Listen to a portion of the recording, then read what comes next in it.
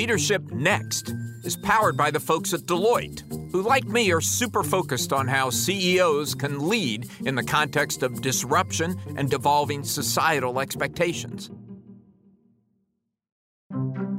Welcome to Leadership Next, the podcast about the changing rules of business leadership. I'm Alan Murray. At Fortune, we do a lot of lists. I mean, the Fortune 500 list is the classic. It's been around for more than 50 years. It measures companies by size. We do lists that measure companies by how fast they're growing, by how well they treat their employees, by whether they're admired by their colleagues, all kinds of measurements lists. But my favorite list is one that started 5 years ago, the Change the World list. And we're fortunate today to have the meister of that list, the man who makes the magic happen, Fortune Editor-in-Chief, Cliff Leaf. Cliff, thanks for being with us on Leadership Next. Thank you for having me. And I have to say that it's my favorite list too. You know, the edit team puts out just so many lists, including the ones you mentioned. But this one really just drives to the soul of business today, not just the soul of Fortune, but really what I think has become the driving factor in successful businesses. So tell us what it is. So it's doing well by doing good. This idea that the business imperative is aligned with some higher meaning, some higher goal. So what we look for is to highlight companies that are solving some societal problem or meeting some key unmet need in society as part of their core operating business. So not something they do with their foundation or their marketing arm or some side hustle, but really this is what they do. And Cliff, are you trying to distinguish good companies from bad companies? No, we have no magical weighing machine. And so we really only focus on an individual challenge. So let's say they're trying to reduce their environmental footprint. We'll look specifically at that and see how their business is driving that goal. We're looking for companies that can find new customer bases to expand into, or maybe it's helping them shore up a supply line, but something really core to their business. And I've seen in your coverage, there's more and more evidence that the people who are doing these things are also doing well for their shareholders, that they're leading indicators of a good return. Yeah, in fact, over the last 2 years, the companies on our list have beaten both the S&P 500 and the MSCI World Index. And this is a global list. This year's companies, for example, there are 28 in the U.S. and Canada, I think 7 or 8 in Europe, 10 in Asia and the Middle East, and 3 each in Africa and Latin America. So it's a really global list. So, Cliff, you've been doing this. This is the list number 6. Right. Are you seeing an increasing trend among companies to focus on this kind of positive social impact? That's a great question. When we began this list, we set out to pick 50 companies that were changing the world. And we thought, how are we ever going to do this? Are we really going to find 50 companies? And that first list, it was very exciting, as we worked through it and tried to have as objective measures as we could on their impact and how core it was to their business. And we did it. And then each year, it started to get actually a little easier and easier as we started to dive into, looking at ways, novel ways in which companies were meeting societal challenges. And so that really has been a labor of love as we've discovered more and more companies fulfilling this promise. So one of the companies on the list is AB InBev, the world's largest brewer. And we're lucky today to have the CEO of that company with us on Leadership Next, Carlos Brito. We're going to be talking to him in a minute. But before we do, Cliff, why did he make the list? Well, there are a couple of things that AB InBev does. It uses weather data and these sensors and satellites and drones and all sorts of very sophisticated technology to help thousands of farmers, smallholder farmers, avoid threats to their crops. And that crop in particular is the barley that AB InBev needs to make the beer that we all love, right? So in addition to that, they really work on the local level to brew beer that from local ingredients, local feedstocks like cassava in some areas in Brazil. And that's key to the local economy and making sure that there is a vibrant business in that area. So, Brito, the part of this that we focused on in the list was what you're calling your Smart Barley project. And what I like about this is that you're really helping your farmers around the world, you're really helping the environment, and you're really helping your business all at the same time. Can you talk about that? So we brew 95% of what we sell locally, different than other companies that have a very long supply chain. Our supply chain is local. So we get the water locally. We buy from local farmers our raw materials. We brew the beer locally. We sell to consumers locally, and we hire our colleagues locally. So we're very connected to communities and to farmers and also to our retailers. So in terms of our farmers, to your question, we have a program that's called Smart Barley, in that we support 20,000 farmers around the world in things like crop management, weather information, seed variety, so seeds that are more adapted to that microclimate or soil that they have. So all of that trying to get the farmers to have better yields. So by supporting them to have better yields, we also allow them to have those yields with less of an impact on natural resources. So we're very proud of that program. That's one of the programs we have with farmers. We have others. And we can talk about some of the others, but it's a great program to explore what we talk about a lot on this podcast, which is this whole notion of stakeholder capitalism.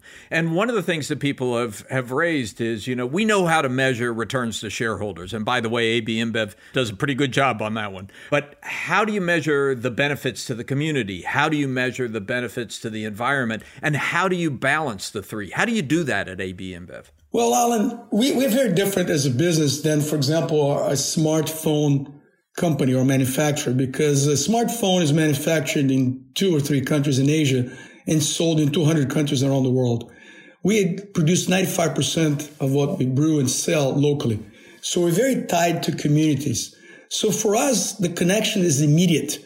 That's what I like about our sustainability program, because it's all about helping our communities where we serve, where we operate, thrive and be more balanced and have a more sound environment and better water quality and less trash because we use returnable packaging. So as you do that, not only our communities get to a better place, our colleagues that live in the community will also benefit from that, our consumers as well, but we'll be seen from a community standpoint as somebody who's trying to be part of the solution, not part of the problem. It's a really great point. I mean, some commentators, Rick Wartzman wrote a good book on this, said part of what happened to American capitalism is that it moved away from its connection to the community. But you say for AB InBev, that's remained a tight connection. It does, because we're a local company. We have a global footprint, but we act locally in that we produce and sell locally. So we're very connected to communities. For example, in a country in Africa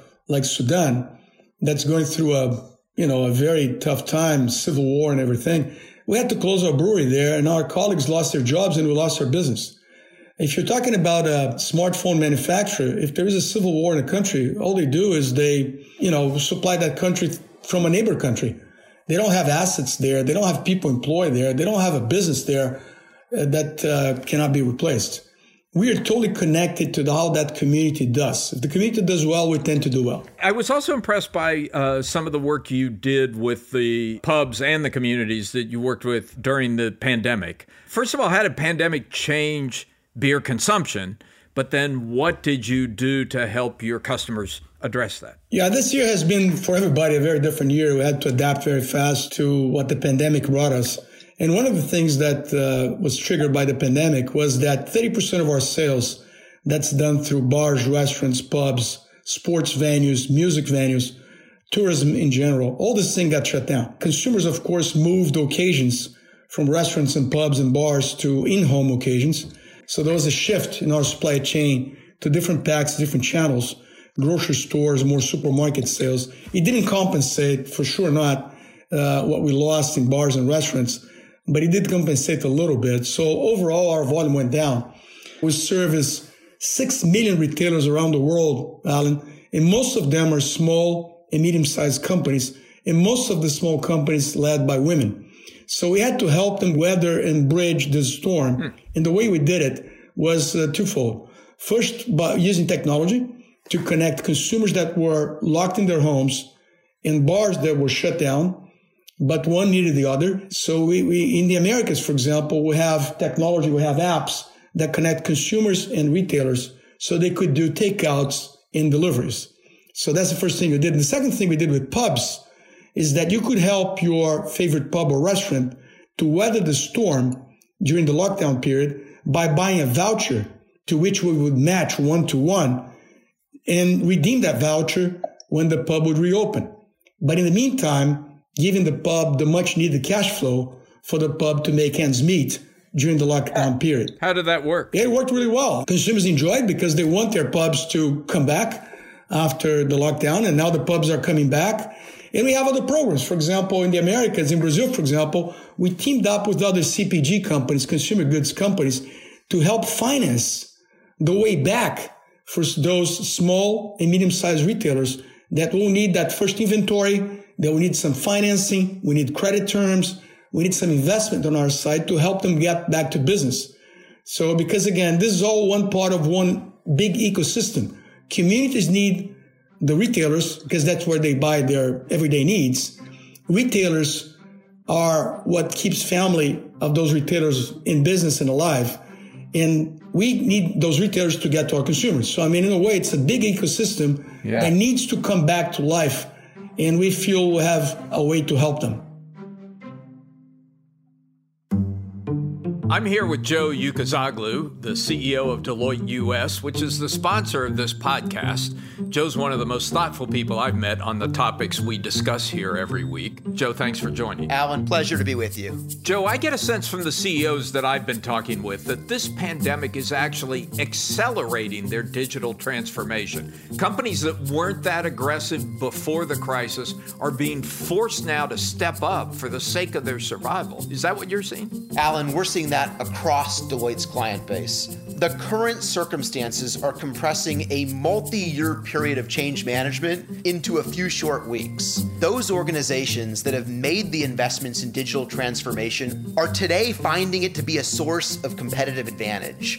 Clients and customers can see who's doing this well and who's not. And there are multiple elements to this. There's obviously the skill sets of employees, the technology platforms, the leading security protocols, but just as importantly, there is a large element of culture. The comfort level of working collaboratively in a distributed environment, the ability to embed purpose and genuine human connection in a virtualized environment to retain those critically important team dynamics and employee engagement. Joe, great thoughts as always. Wonderful to be with you, Alan.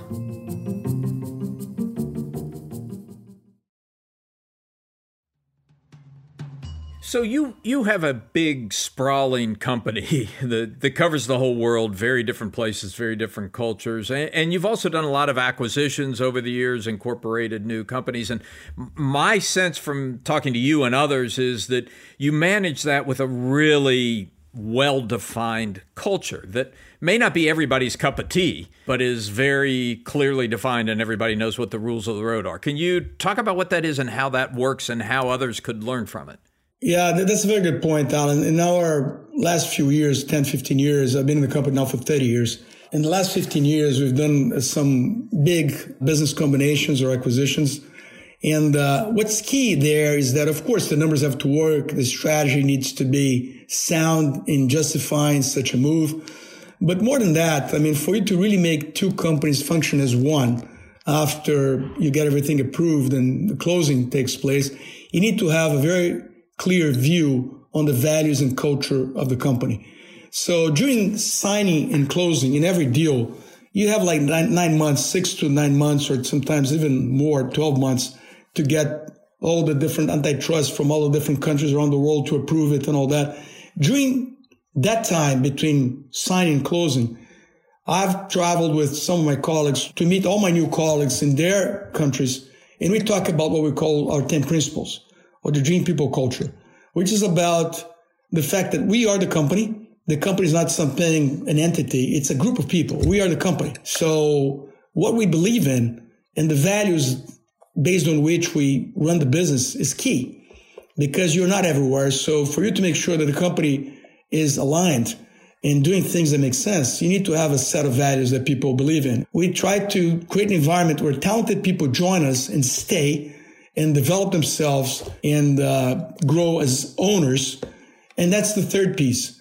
We like a company of owners, not a company of executives, because owners join companies, Alan, to help you make your dream come true. And executives join companies to help their resume grow.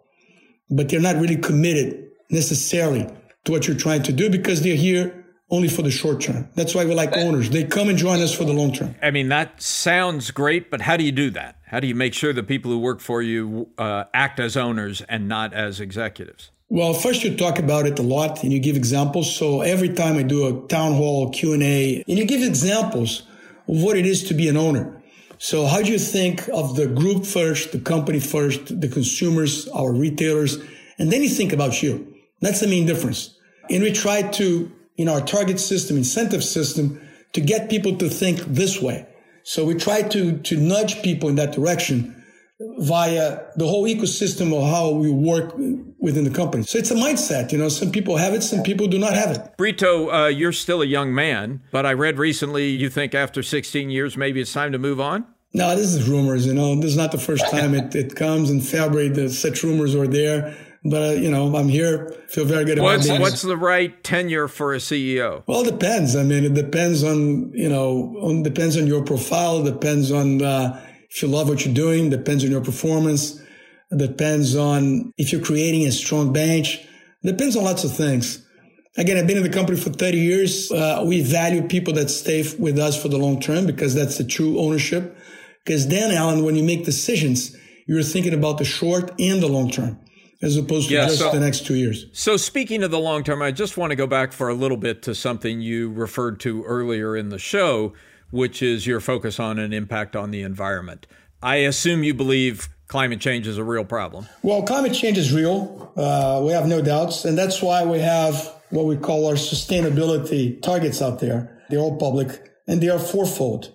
It's about us having 100% of our purchased electricity coming from renewable sources.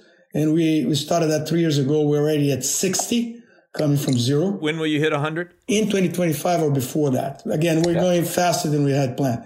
Second vertical is to have 100% of our products in packaging that's either returnable, what we have today, more than half of our volume, or made from majority recycled content. The third one is about our communities and about water availability and quality. So 100% of our communities in high-stressed areas having measurably improved water availability and quality. All this, of course, being checked by external sources and auditors. And the last one is about the farmers. 100% of our direct farmers, 20,000 of them, being skilled, connected, and financially empowered. And that's done through programs like Smart Barley, like we mentioned before. Yeah. And do you think the climate problem is such a big problem. Can business really take the lead in solving it? No, for sure. Again, you cannot do anything alone. So it takes partnerships, public-private partnerships. But in our company, all these environmental targets we have are all connected to our business. It's about water, packaging, farming, energy. So it's all connected to our business. The better we perform there, not only it's the right thing to do, because you have less impact on the environment, but it's also better for our P&L. So it makes sense today. It will make sense 10 years from now. It made sense 10 years ago. Yeah, but there must be moments when there's a trade-off, when the thing that is going to do the most for your P&L, at least in the short to medium term, is not going to be the thing that's best for the environment or best for the community or best for the water supply. How do you deal with the trade-offs? Well, but that's management, right? When you think about it, there are trade-offs every day. In every decision you make, there's always a trade-off. But I think, again, if those things that are environmentally, they make sense. And again, no water, no beer, right? So it's that simple. So I have to take care of water because if there's no water, no beer. I have to take care of my farmers because if there's no barley, there's no beer.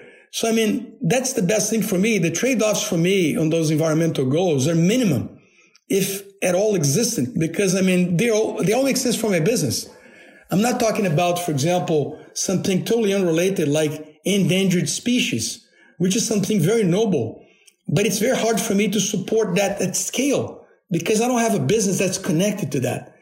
But for me to impact water supply, for me to impact farmers, packaging, and energy, because I use it every day, I can do it at scale. Yeah, we're having a bit of a debate right now because it's the 50th anniversary of the famous Milton Friedman story in which he said the social responsibility of business is to make a profit. And so you can pick up the paper every day and see different people expressing opinions on stakeholder capitalism versus shareholder capitalism. I mean, how do you think about those debates? I think like anything in life, society has evolved. And what it became clear is that you can do well by doing the right things as well. So if I use less water, it's good for me. If my farmers have better yields and more quality, that benefits me. If my communities are more sound, environmentally speaking, that benefits me. So in some countries in Asia, I won't give here the name, but sometimes the pollution is so bad that we have to shut down the whole entire region in terms of manufacturing activity. So again, if pollution is up, my business is down. So I think the connections are becoming much clearer than maybe some years ago. Yeah. Thank you for that. Carlos Brito, congratulations on making the Fortune Change the World list, and thanks for taking some time to be with us on Leadership Next. Well, thank you so much. Have a great day. Leadership Next is edited by Nicole Vergala, written by me, Alan Murray, along with my amazing colleagues, Ellen McGirt and Megan Arnold. Our theme is by Jason Snell. Executive producers are Mason Cohn and Megan Arnold. Leadership Next is a production of Fortune Media.